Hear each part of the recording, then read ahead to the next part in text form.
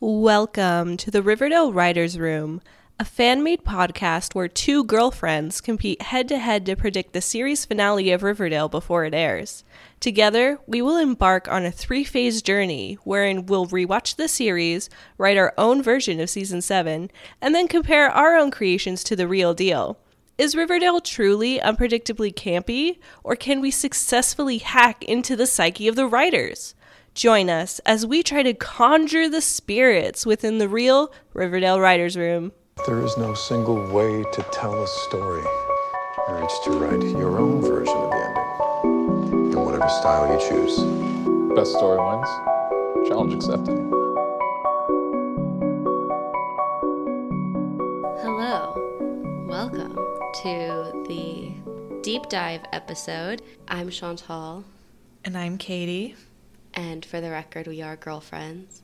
We are. We love each other. We love each other in a romantic, not friendly way. Well, also friendly, but also romantic. But we're doing this because we both have so many thoughts and feelings about Riverdale that we don't know where to place them. While we're watching everything back and taking notes and preparing to write the final season, we wanted to also do a deep dive into the writers of the show, the lore, the history. So we'll start off with our founding father, so to speak, Roberto Aguirre Sacasa. He's not the creator of the Archie comics. Not officially. He's the reinventor, so to speak. He's the reason we have the Archie comics of more recent years and Riverdale as we know it. So I don't know much about him. Katie did a very, very deep dive. So she's going to give us a lot more background info. But as far as I'm aware, he went to a couple different schools. He's from Washington, D.C., did a couple different English writing programs. I think he graduated from Yale with an MFA. He did, yes. He graduated from the School of Drama. Pretty impressive. Yeah, this man's got 3 degrees. 2 MFAs? Goddamn. So after that, he produced a play called Archie's Weird Fantasy. So Archie's Weird Fantasy is kind of it uses the Archie characters in a timeless existence sort of world that takes place in a relative, modern time, but also has the aesthetic of the 50s and a lot of the controversies of the 50s. And also uses the plot of a murder that happens in the 1920s. The general plot is that Archie graduates from high school, graduates from college, right? He realizes that he's gay. So he moves to New York with Veronica, Betty, and Jughead. And they're all living in the city. He gets a job with a comic company, EC Comics, which actually exists. I double-checked that. That's a real comic book company. So he gets a job writing for their weird fantasy comics, but during this time there's also censorship happening based on the censorship trials of the 50s regarding comic books and making kids more devious, or so they thought. So they're dealing with that. It's like a coming of age story that in his roommates in college, his first boyfriend, I think, was Leopold and Loeb, and they're murderers. And so there's also this murder case that's happening. That's all I really know. I think that's all the important stuff of the play, besides the fact that, Archie Comics sent a cease and desist, threatening litigation if the play proceeded as written. Specifically, they said that if Archie was portrayed as being gay, that would dilute and tarnish his image. And so they just changed the names. They kept everything up, called Weird Comic Book Fantasy instead. The main character, Archie, becomes Buddy. Notably, Jughead becomes Tapeworm, which really threw me for a loop. I was like, what the hell? Maybe we'll see these names come back. Ooh, that would be really interesting to see how he would put them into the new final season. At the very least, it really reveals his talent for naming characters. Sweet Pea, Baby Teeth. Tall Boy. Tall Boy. Oh, Tall Boy. War Baby.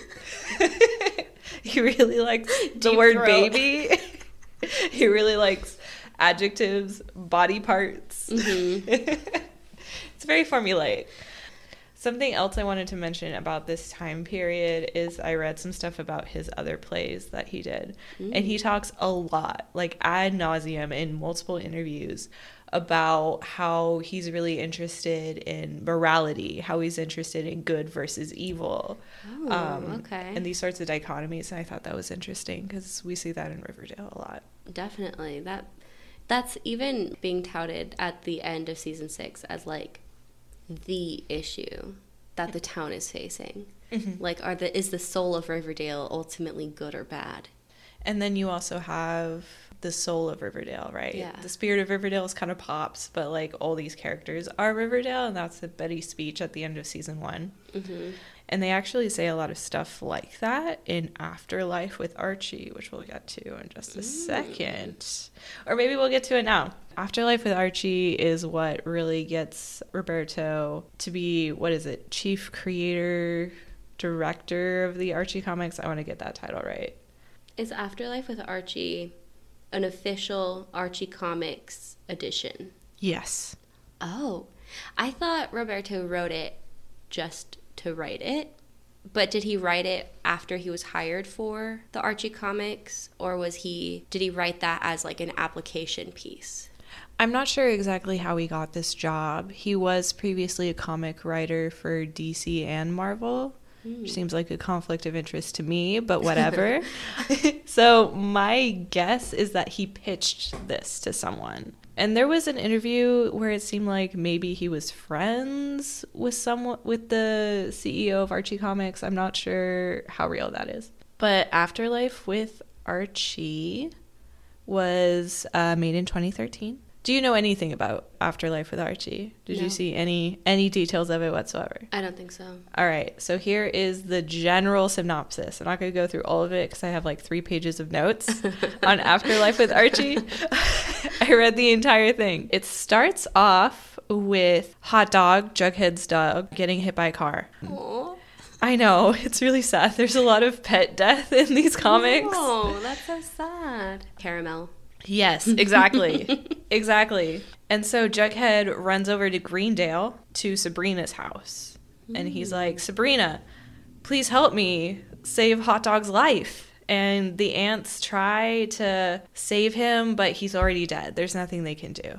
The ants are like, you cannot bring this dog back to life. That's against the witch rules, right? And Sabrina's like, yeah, sorry, there's nothing I can do. And then as Jughead is leaving, Sabrina is like, I know you really loved Hot Dog. And Jughead is like, yeah, I loved him just as much as you loved Salem. Or love Salem. her witch cat familiar? Yes. The one that has like the soul of a human, of a former witch, right? Yes. That's the familiar lore. Uh-huh. And so Sabrina is emotionally manipulated. Jughead goes home, but she comes back. She flies with the necromancy book that she's found. And she's like, Jughead, I'll help you. And she casts a spell. And she's like, okay, he'll come back to life. We don't know when. Sometime tomorrow, probably.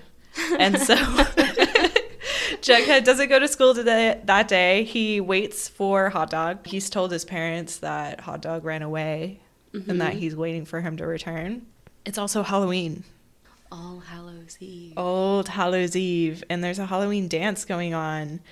And you have all your favorite characters there. Jason and Cheryl are even going to cause some chaos. They start to go in. They don't go inside, though. And the reason why is that Jughead shows up to this dance, except he's not his normal self. He's now a zombie. The Hot Dog has come back to life and bit him and turned him into a zombie. And then Jughead goes to the dance, turns a bunch of people into zombies. He turns Ethel into one, Principal Weatherby, Miss Grundy. In this world, is Miss Grundy abusive toward children? No, she's just a regular old lady teacher. Okay.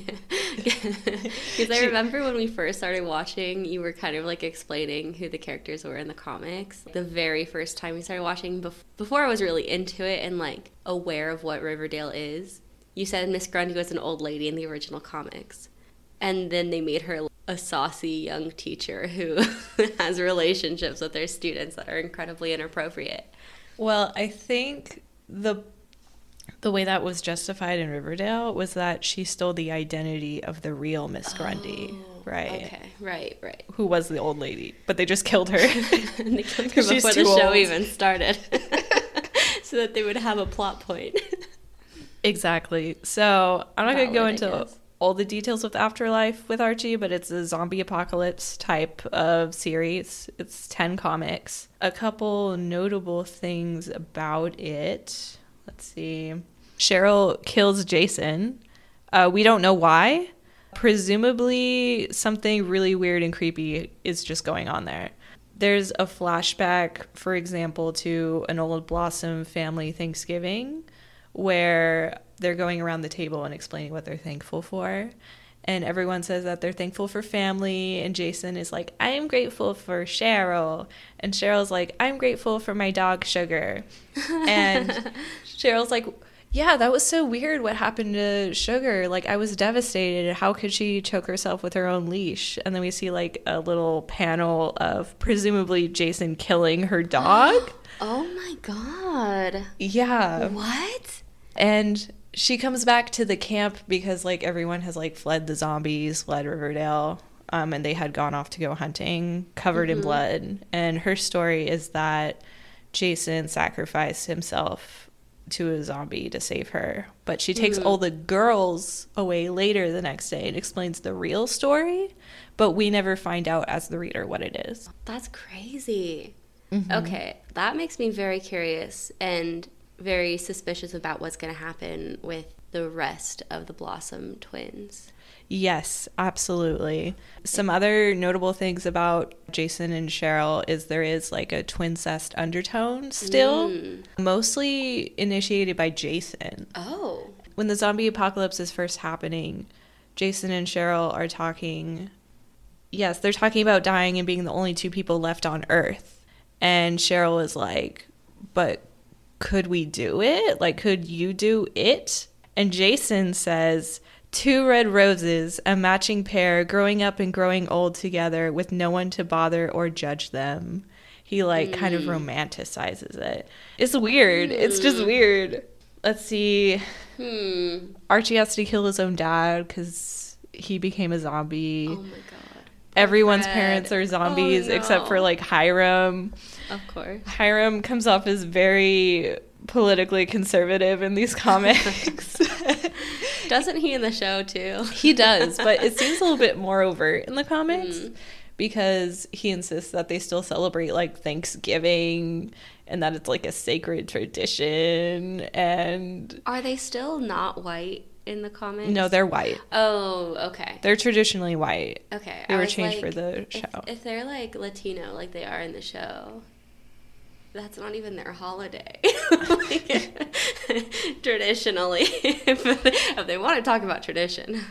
Let's see some other details. Oh, Reggie's the one that hit Hot Dog with the car, and we find out later he did this intentionally to take out his anger on something because he couldn't get close to Midge.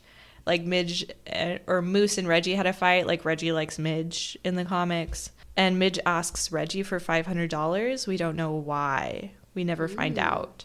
There are a lot of things we never find out. In fact, before I get to that though, Sabrina is like sent to the nether world or some kind of like punishment limbo for witches. For doing the necromancy. Her aunts find out and send her there. Of course they do. If there's a zombie apocalypse. But then these old gods find her there. Oh. Someone named Dr. Lovecraft brings her back. And she's kind of like in this asylum of sorts. And they're like saying, you're not a witch. Like, your name's not Spellman. It's Sawyer. And she finds out that her magic is being repressed and she's kind of being brainwashed there. Like the Sisters of Quiet Mercy. Yes, very much like the Sisters of Quiet Mercy. I think it is inspiration for sure. Basically, all this has been done to bring back the gods of Carcosa, of which, who is the king? Cthulhu. Of course. And Sabrina gets married off to Cthulhu. Are you serious? Yes. Does the like spirit of Cthulhu exist in a human form? It's just Cthulhu with like the tentacles and everything. Oh my god. Oh my god. Isn't Sabrina a high schooler?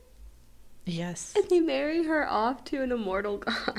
Yes, to Cthulhu.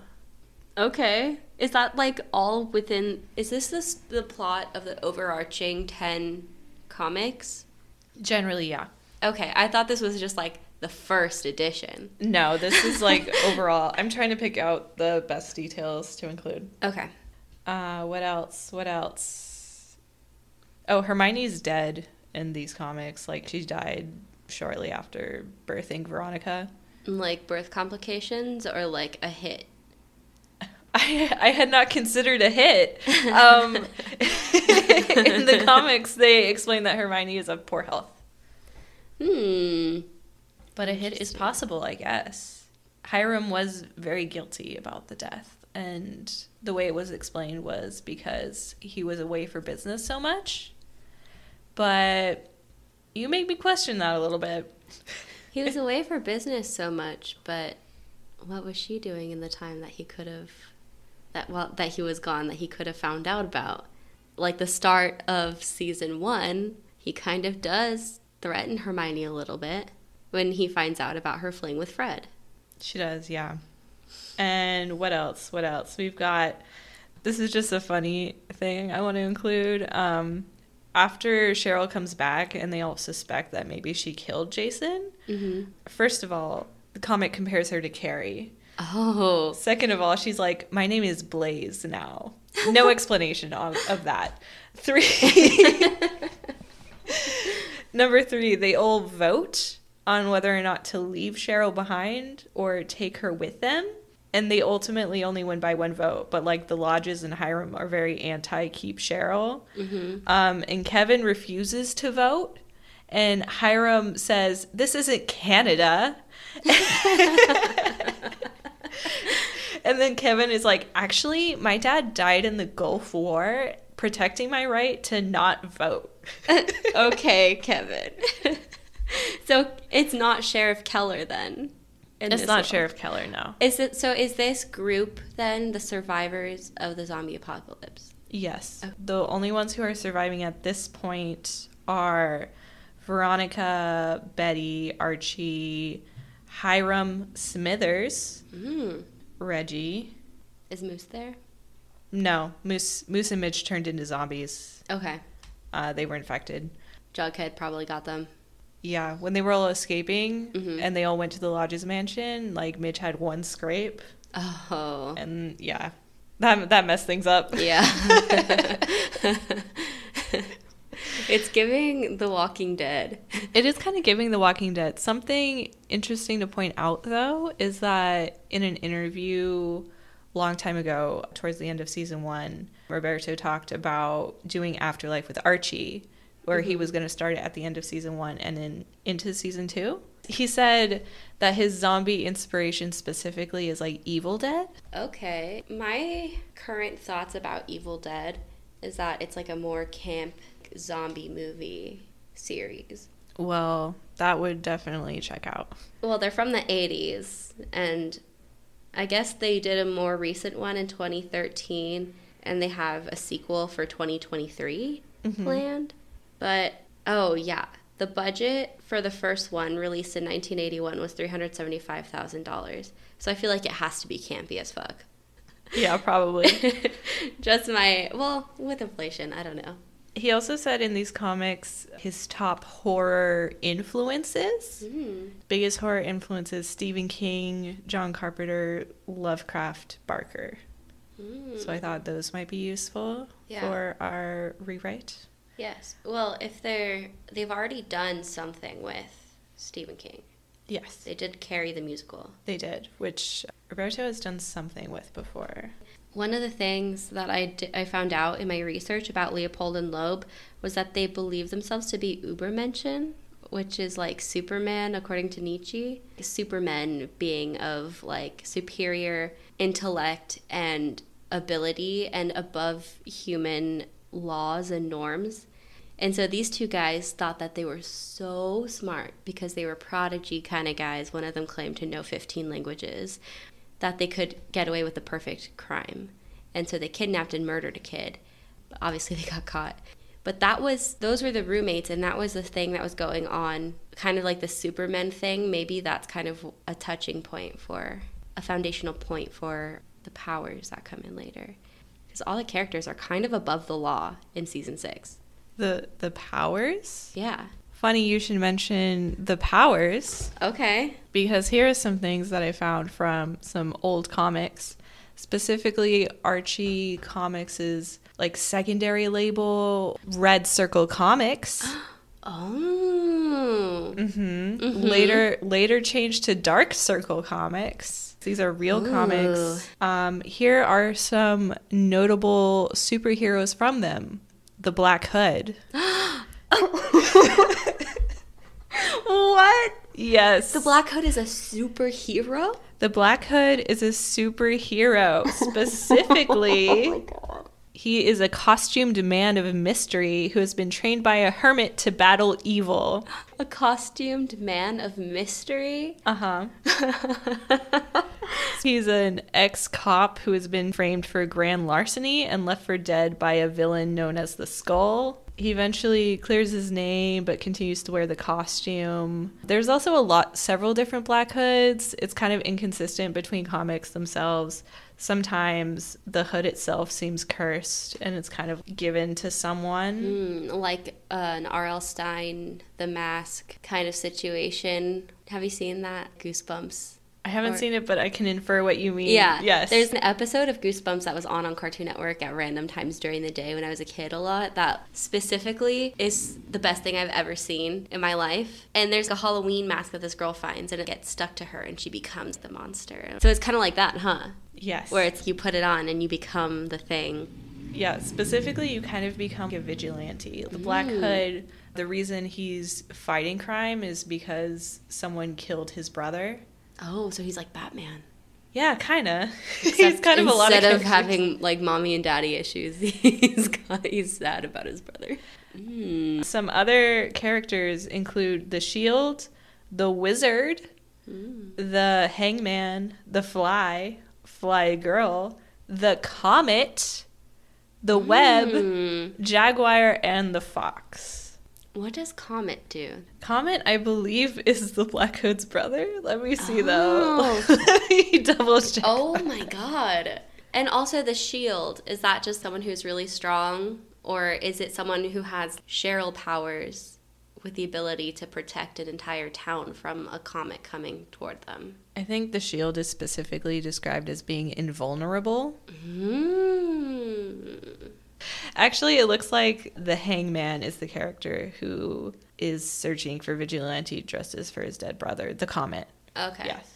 So the Hangman and the Comet are brothers. Yes, and it looks like the Wizard is definitely inspired by Percival. He has a photographic memory and supersensory perception that enables him to physically see distant places, people, and events, as well as a talent for hypnosis and telepathy. That'll be Percy. That'll be good old Percy. Good old Percy Pickens. Good old Percival Pickens. Are any of the other heroes, do they have powers that mirror the powers that our group of friends get? There are a couple. I don't know if you remember this from season 1, but Pureheart the Powerful Oh my God. is basically what Archie is in season 6. And in Afterlife with Archie, it's also his costume on Halloween. He has like a superhero costume with a big P on it. So it's very clearly Pureheart the Powerful.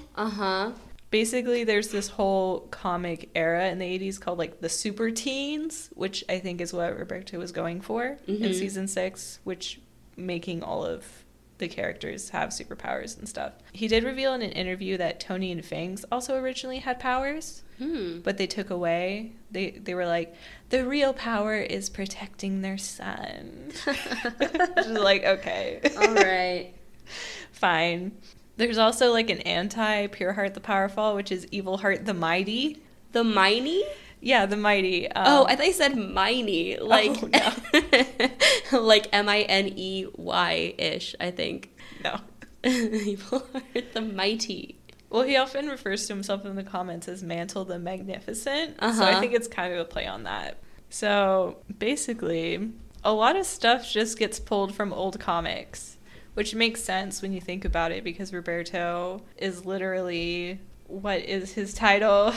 He's the chief creative officer of Archie Comics. Oh, a CCO. Yeah, so he has access to all this intellectual property. He's going to use it. Yeah, of course. And the more I researched these old comics, the more I was starting to realize that Riverdale is actually a pretty faithful adaptation of these. Interesting. It's darker, it's a lot more adult, but as far as consistency goes in the comics, they kind of try on a lot of different scenarios on them that aren't necessarily consistent from one to the other. Mm-hmm. So, Well, it's like one of those evergreen kind of comics, right? Where the characters are always going to be kids. right. Like The Simpsons. The kids, they never change. But lots of things happen in their lives. Right, Okay. right. So when you think about it that way, it's actually pretty faithful. And from the 50s to the 90s, we had Life with Archie, which is what Afterlife with Archie is kind of playing off of. And volume 1 of that, let me read you the description. The stories were of adventures experienced by Archie and the gang as they thwarted thieves, smugglers, ghosts, and the like. Occasionally, Archie alternate universes were featured, in which Archie and the gang were secret agents or superheroes by the names of Pureheart the Powerful, Super Teen, Betty, Captain Hero, Jughead, and Reggie as the anti-hero Evil Heart. Later issues of Life with Archie home some of the earliest appearances of Cheryl Blossom. Oh my god. So, since in an interview, Roberto has stated that Afterlife with Archie is not the DNA of the comics that they want to bring into the recent season, it makes me think, well, he didn't say anything about Life with Archie. Life with Archie full of superheroes, and I mean, we just did superheroes, but Secret Agents hasn't been touched yet, and Well, that's a big, well, I guess you're right. They did the FBI thing. I guess you're right. I'm just trying to think about, since we just got the news that episode 1 is called Don't Worry, Darling, what does it implicate for the 50s time swap? Here's something else I want to tell you about that I just found out yesterday that he said about season 7. So the idea is that we're going to hunker down, be in the 50s, and kind of deconstruct not just Archie comics, but what Riverdale has been, and have it in dialogue with what people think of as the Archie comics. That said, it is not a clean break. It is very much in continuity with the first 6 seasons, kind of the same way that Rivervale ended up being in continuity with the rest of the season. Jughead remembers what happened the first 6 seasons. It's in question what the other characters will remember, but in my mind, whether or not they remember it consciously, there's going to be an emotional memory of what they've lived through. Okay. And he's talked about how Shoni is still going to be going on. Kevin is still going to be gay, but it's going to be different because it's the 50s. Right. So the way they're going to be navigating that.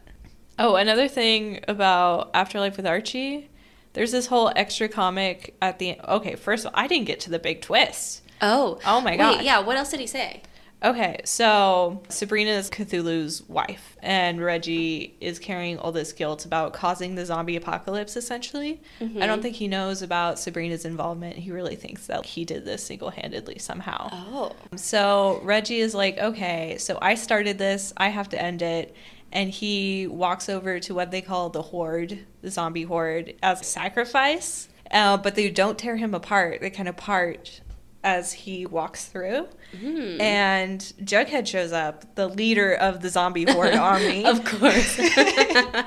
And Reggie's like, of course, I got to get killed by Jughead. Like, that makes sense. And then, like, Hot Dog is right there. And Sabrina appears out of nowhere. She's like all tentacly and she doesn't have eyeballs really.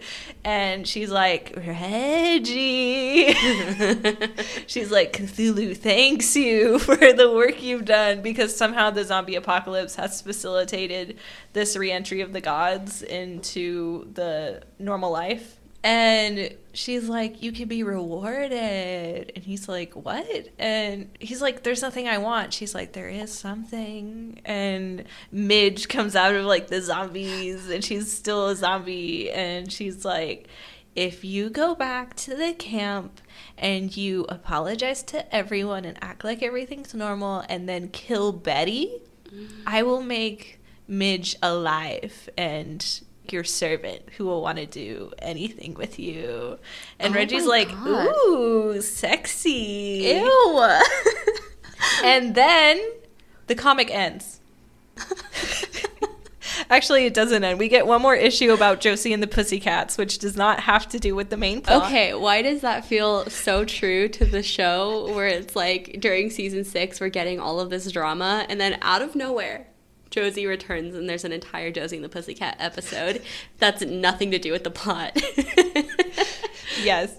Specifically, Josie and the Pussycats are vampires. Oh my god, they're like the Hex Girls from Scooby-Doo. Kind of. They were like born in like the early 1900s and they were like various musical acts throughout the decades. There's a backstory about them being orphans. Oh my gosh. And playing the vaudeville circuit and being turned into vampires.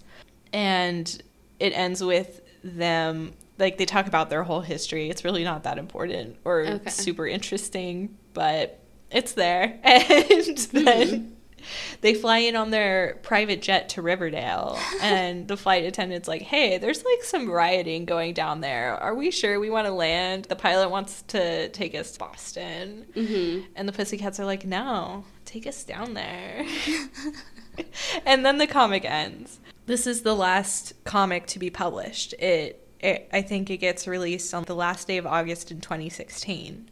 And 1 week later, Riverdale is being shot.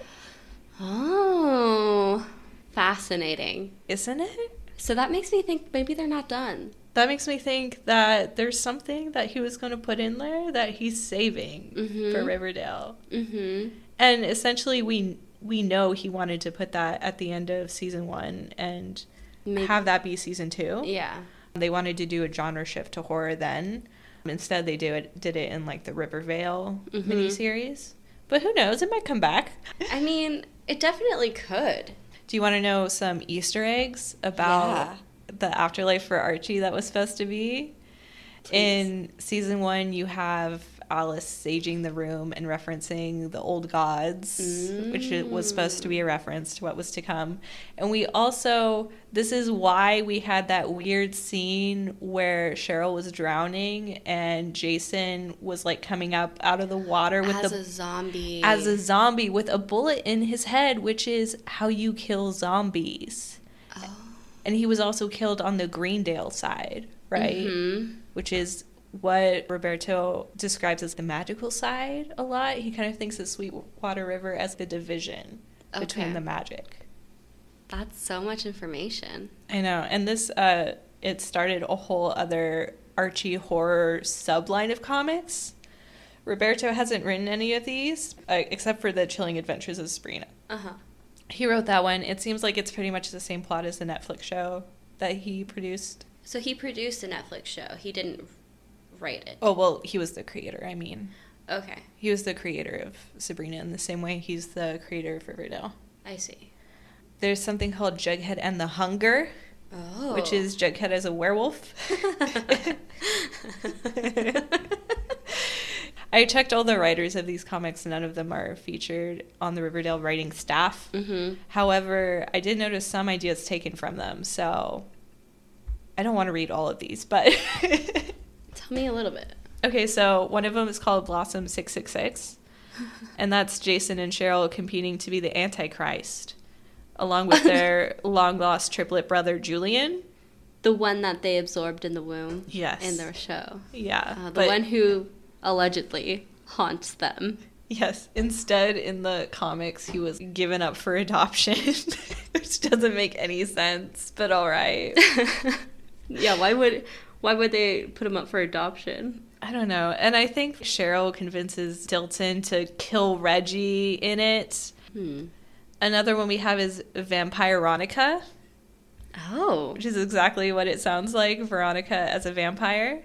And there's also a spin-off mashup of Vampire Veronica and The Hunger, where it's Vampire Veronica versus Jughead Werewolf. Interesting.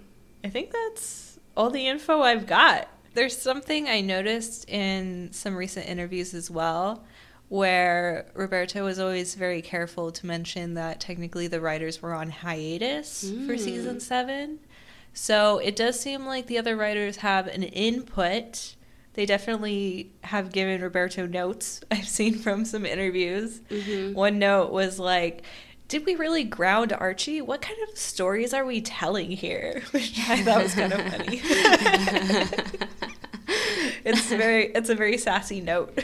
I love that from someone who has been in a writer's workshop. That is very realistic as a note.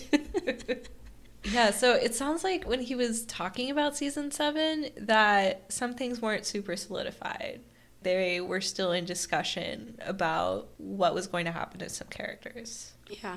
So okay. We'll see what they come up with. He also said that he would like to have as many characters from before as possible, but it's kind of limited to, you know, actors' availability and willingness to be in the show still. That's going to be tricky for us, writing a script when we don't know which actors can come back.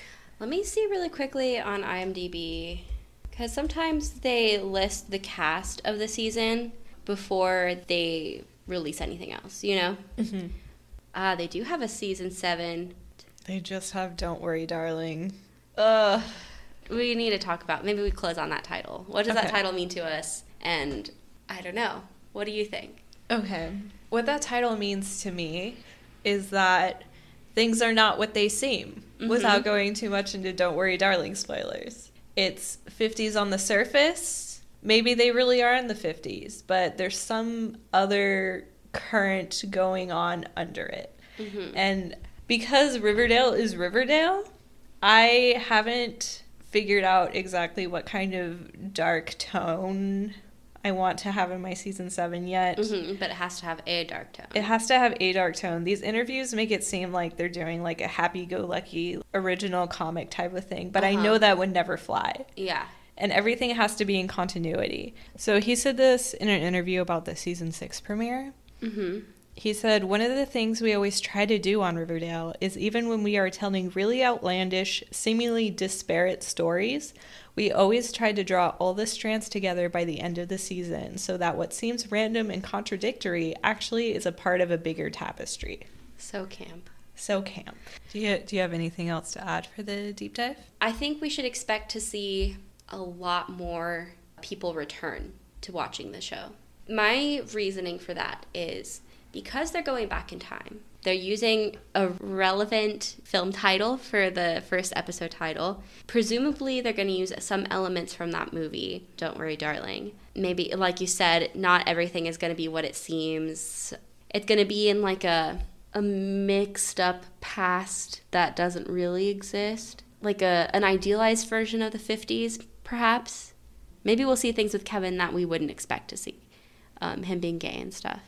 Josie being black, I feel like could cause some drama too. Oh, of course. If it's like going to be real 50s, that's going to be intense. If this Josie and the Pussycats Afterlife with Archie comic is any indication, oh yeah.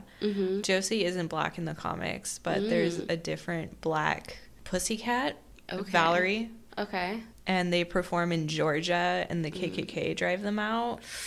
Yeah. I don't know why he put that in there, but so he did. Not okay. and then after they turned into vampires, they went back to Georgia and killed all of the KKK. Okay. Good. I feel like that could be a source of being problematic, but we'll see. I think it's going to be more camp than that. I think we should expect to see a lot of people returning to it because I think it's going to be... I think the writers are really going to take this very seriously. It's the final season of the show that they've spent years working on. I think they're going to take it very seriously and try to do their absolute best to make it as dramatic and good as possible. And I think because they're all so passionate about it, it's just going to come off as camp. I feel like they're going to try really hard to do something, and I think it's going to fail in some ways, but in really satisfying, campy ways, you know? I don't know. I think it's going to come off really, really well. And my theory currently as to why people think that it got weird, in quotes, in the second season and then they dropped off was that the writers maybe became more self-aware of what they were writing is very camp and trying to like lean into that. And according to Susan Sontag's notes on camp that is self-aware, it's less satisfying. And I think what happened with season 1 is that it was very, very naive. I think they were going into this wholeheartedly like, we're going to make the best fucking Riverdale show ever. And it came across as camp because it was dramatic and weird and very aesthetic, and the content was confusing and strange because they didn't really know what they wanted it to be yet. I feel like they were already planning on going in a direction that they didn't take. So when they shifted tracks in season 2, I think people were like, oh, it got weird, because they were more self-aware. They took their response to the audience that the audience gave, and then they like incorporated that. I think I'm going to have to disagree with you a little bit. Really? I think these writers are not very self-aware, and I think it's more true camp. Okay. Simply because of this one article I read with Roberto. And he talks about his process for choosing the musical episodes. And he quotes Silence of the Lambs musical. And he was like, I really love it, but I just thought it was too campy. And if you were writing something campy, why wouldn't you pick the campiest musical to go inside of it? Maybe that would be too much. Too on the nose. Too on the nose? He's like, that's too intentional. I need to be more How deep does it go? How deep does it go? I don't know. And I think I agree with you to some extent. I think maybe to clarify, I think they probably were more intentional with at least the beginning of season 2. I think they were like, okay, these are the things people liked and things that people didn't like. Let's try it. And then they might have pivoted mid-season or kind of lost track of what they were doing, or not lost track of what they were doing necessarily, but I don't know. I think their instinct to create camp took over once again. I think there's also something just about trying to turn comics into a TV show that just makes it campy. It just doesn't always translate very well. Comics are inherently aesthetic because of the visual element. Right, it's a different medium. Like Betty's ponytail and Archie's red hair and his little sweater vests and Jughead's crown make more sense in shirts. And the S shirts, they make more sense in a comic book than they do on the screen. Yeah, unless they were going to do like an animated series where the characters could wear the same outfit every day. They chose to go in a route that makes it inherently campy. But I think that maybe they were aware that it was coming across differently than they expected. Maybe they weren't aware, maybe they still aren't aware that it's like true camp. But I think they became aware of the audience perception of the show a little too much in season 2. And I think maybe they were like, screw it after that, and just started continuing to write what they wanted to write and take care of the show in a way that felt more organic, as opposed to, catering to an audience. And I think that's why it returns to camp. Like, in season 3, for sure, the epic highs and lows of high school football. Are you kidding me? That's camp.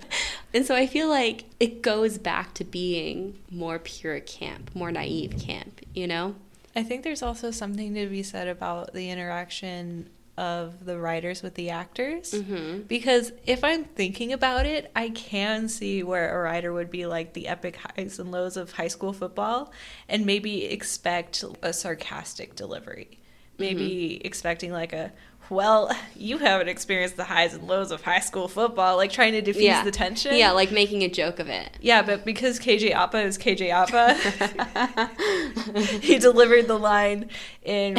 What did that one reviewer call KJ Apa's performance? She describes KJ Apa as a man with the natural charisma of composite lumber. Beautiful. Mwah. Chef's kiss. Gorgeous. The best. The seriousness with which the actors take this show, this opportunity of theirs. I don't think the show could be what it is if they didn't come to work every day ready to fucking sling the sauce. Like, serve us all a big old dish of sauce of whatever it is the writers are concocting, you know? Like, the amount of lines, or the amount of times Veronica has to say, Daddy, and Betty has to say, Juggy. I wouldn't be able to take myself seriously, but they do, and I applaud them for it. All right, this is something I want to add to the camp conversation. Mm-hmm. Roberto was on the creative team of Spider-Man Turn Off the Dark, the musical. The same one where it is rumored that the Imagine Dragons wrote the soundtrack of, or like their first album was supposed to be in the musical. Radioactive being the song when Peter Parker gets bitten by the spider. Yeah, something like that. I cannot find confirmations that this is true. It seems like maybe someone made this up. But I like to imagine that Roberto saw this and he was like, yes, you know what I'm going to put in at the end of season 1 for my big sexual scene? Believer by Imagine Dragons. Oh my god. You mean your KO moment? Yeah, my KO moment is Roberto being involved with the Spider-Man musical. It makes sense. If he was involved with the Carrie the musical, and what was the other musical? He apparently wasn't involved in Carrie the musical. He wrote the script for the remake of the movie Carrie. Oh. He just loves horror. I see. I thought he was involved with the musical. Wasn't he involved with one of the musicals, or was that just misinformation that we confused? I think he was involved in American Psycho the musical. Okay. Oh, okay. So I just mixed that up in my brain. I think I told you the wrong information earlier. Well, I probably also just confused I was confused too. We're all confused. We're all confused. This man is Riverdale. everywhere. He's in Glee. Oh my god. We need to talk about him being in Glee. We do. We need to talk about him being in Glee, him in the Spider-Man musical, him starting the new Pretty Little Liars, Chilling Adventures of Sabrina, some other show I've never seen. Sorry, Big Love. What is that? No idea. No idea. Maybe we should watch it, though. Supergirl. He's involved in Supergirl. Okay, what is this? What is this? There is a title on his television thing. It's past 2022. It says TBA. It says Untitled 4th Archieverse Show. Excuse me? Fourth? What were the other 3? Riverdale, Chilling Adventures of Sabrina, Katie Kane. Oh, that's right. What is this 4th Archieverse show he's working on? I guess we'll find out. Oh, thank God. I was really, really worried that it was going to end. I was really sad. To be fair, I feel like it might not be good. Like, Katie Keene existing isn't enough for me. That's true. And I also feel like The Chilling Adventures of Sabrina, I haven't finished it. I've only watched the first couple seasons. But they lost me, you know? That's sad. And it's like, even at the worst point of the Vampire Diaries, I was still engaged, you know? Like, I was able to stick around through the worst part of it. Mm-hmm. When there's like a little lull. Yeah. Any closing thoughts? Like predictions for season 7, or am I keeping those to myself? Anything that you feel is important to reiterate about our deep dive, anything that you found significant from your findings. I'll tell you anything that I found significant from my findings. You don't have to reveal whether or not you're going to include it, but just the most significant thought that you can end with. I'm going to say that Afterlife with Archie doesn't look like it's going to be the main focus of season 7, but that doesn't mean that elements of it won't be included. We have a very, very strong record now of alternate universes. Mm-hmm. So who's to say we won't go there for like a day? The fact that Afterlife with Archie isn't finished and it's just been abandoned for the last 5 years is suspicious to me. So I think we should be looking at how we think those plot lines could be resolved. Mm-hmm. I think Life with Archie is something to look into, which is, you know, the more classic comics. Right. Roberto has established that we're going to be in the 50s for a while. So it's not going to be a one and done type of thing. Right. We're going to be in this universe for probably most of the season. At least half. The Don't Worry Darling title makes me believe that maybe it's going to be about escaping the 50s. Okay. I agree, especially about the Afterlife and Life with Archie comics. The Don't Worry Darling stuff. The only thing I think I could add is that my takeaway from my research was Archie's Weird Fantasy, the blurred historical timelines. And that's also one of the big takeaways I had from Don't Worry Darling, was that even when I was believing that things were really in the 50s, there were aspects of it that did not line up with the 50s. And so that's what leads me to think maybe they're going to also blur some of those timelines. Maybe they'll still have some of modern technologies. Maybe like in Archie's Weird Fantasy, they will basically be in the 50s, but with the technology of present day. Or to some degree, maybe they'll have flip phones instead of iPhones or something. I don't know. Email, maybe. I don't know. I feel like it'll be a combination of the 50s and like maybe the 90s, early 2000s. I think that there is going to be some blurring of the historical timeline, even though we're in the 50s. That's something interesting that you mentioned. I remember early on in Riverdale reading or watching these interviews of Cole Sprouse describing Riverdale. And I think Roberta was in his ear a little bit because he was describing how Riverdale wasn't set in a particular time, how it was simultaneously the 50s and simultaneously like modern technology. I think it's going to be the inverse of it then. Yeah, Cole Sprouse. Cole Sprouse has specifically said that we're not in a specific timeline, like we're kind of in its own reality. Okay. So it's interesting that you say that. It seems like maybe we're shifting a little bit more towards the 50s direction, but you're right, maybe not completely. Interesting. Well, we'll leave it at that. We'll leave it at Cole Sprouse, period. He knows all. Cole Sprouse knows all.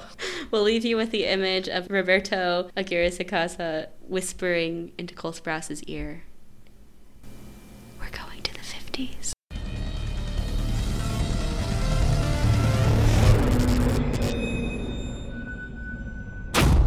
Special thanks to Ben Chatwin for the iconic intro music. If you enjoyed the show, please be sure to leave us a review and follow us at Riverdale Writers Pod on all social platforms. If you are at all involved with the production of Riverdale, or you just want to say hi, email us at riverdalewriterspod@gmail.com. We would love to hear from you. TTFN!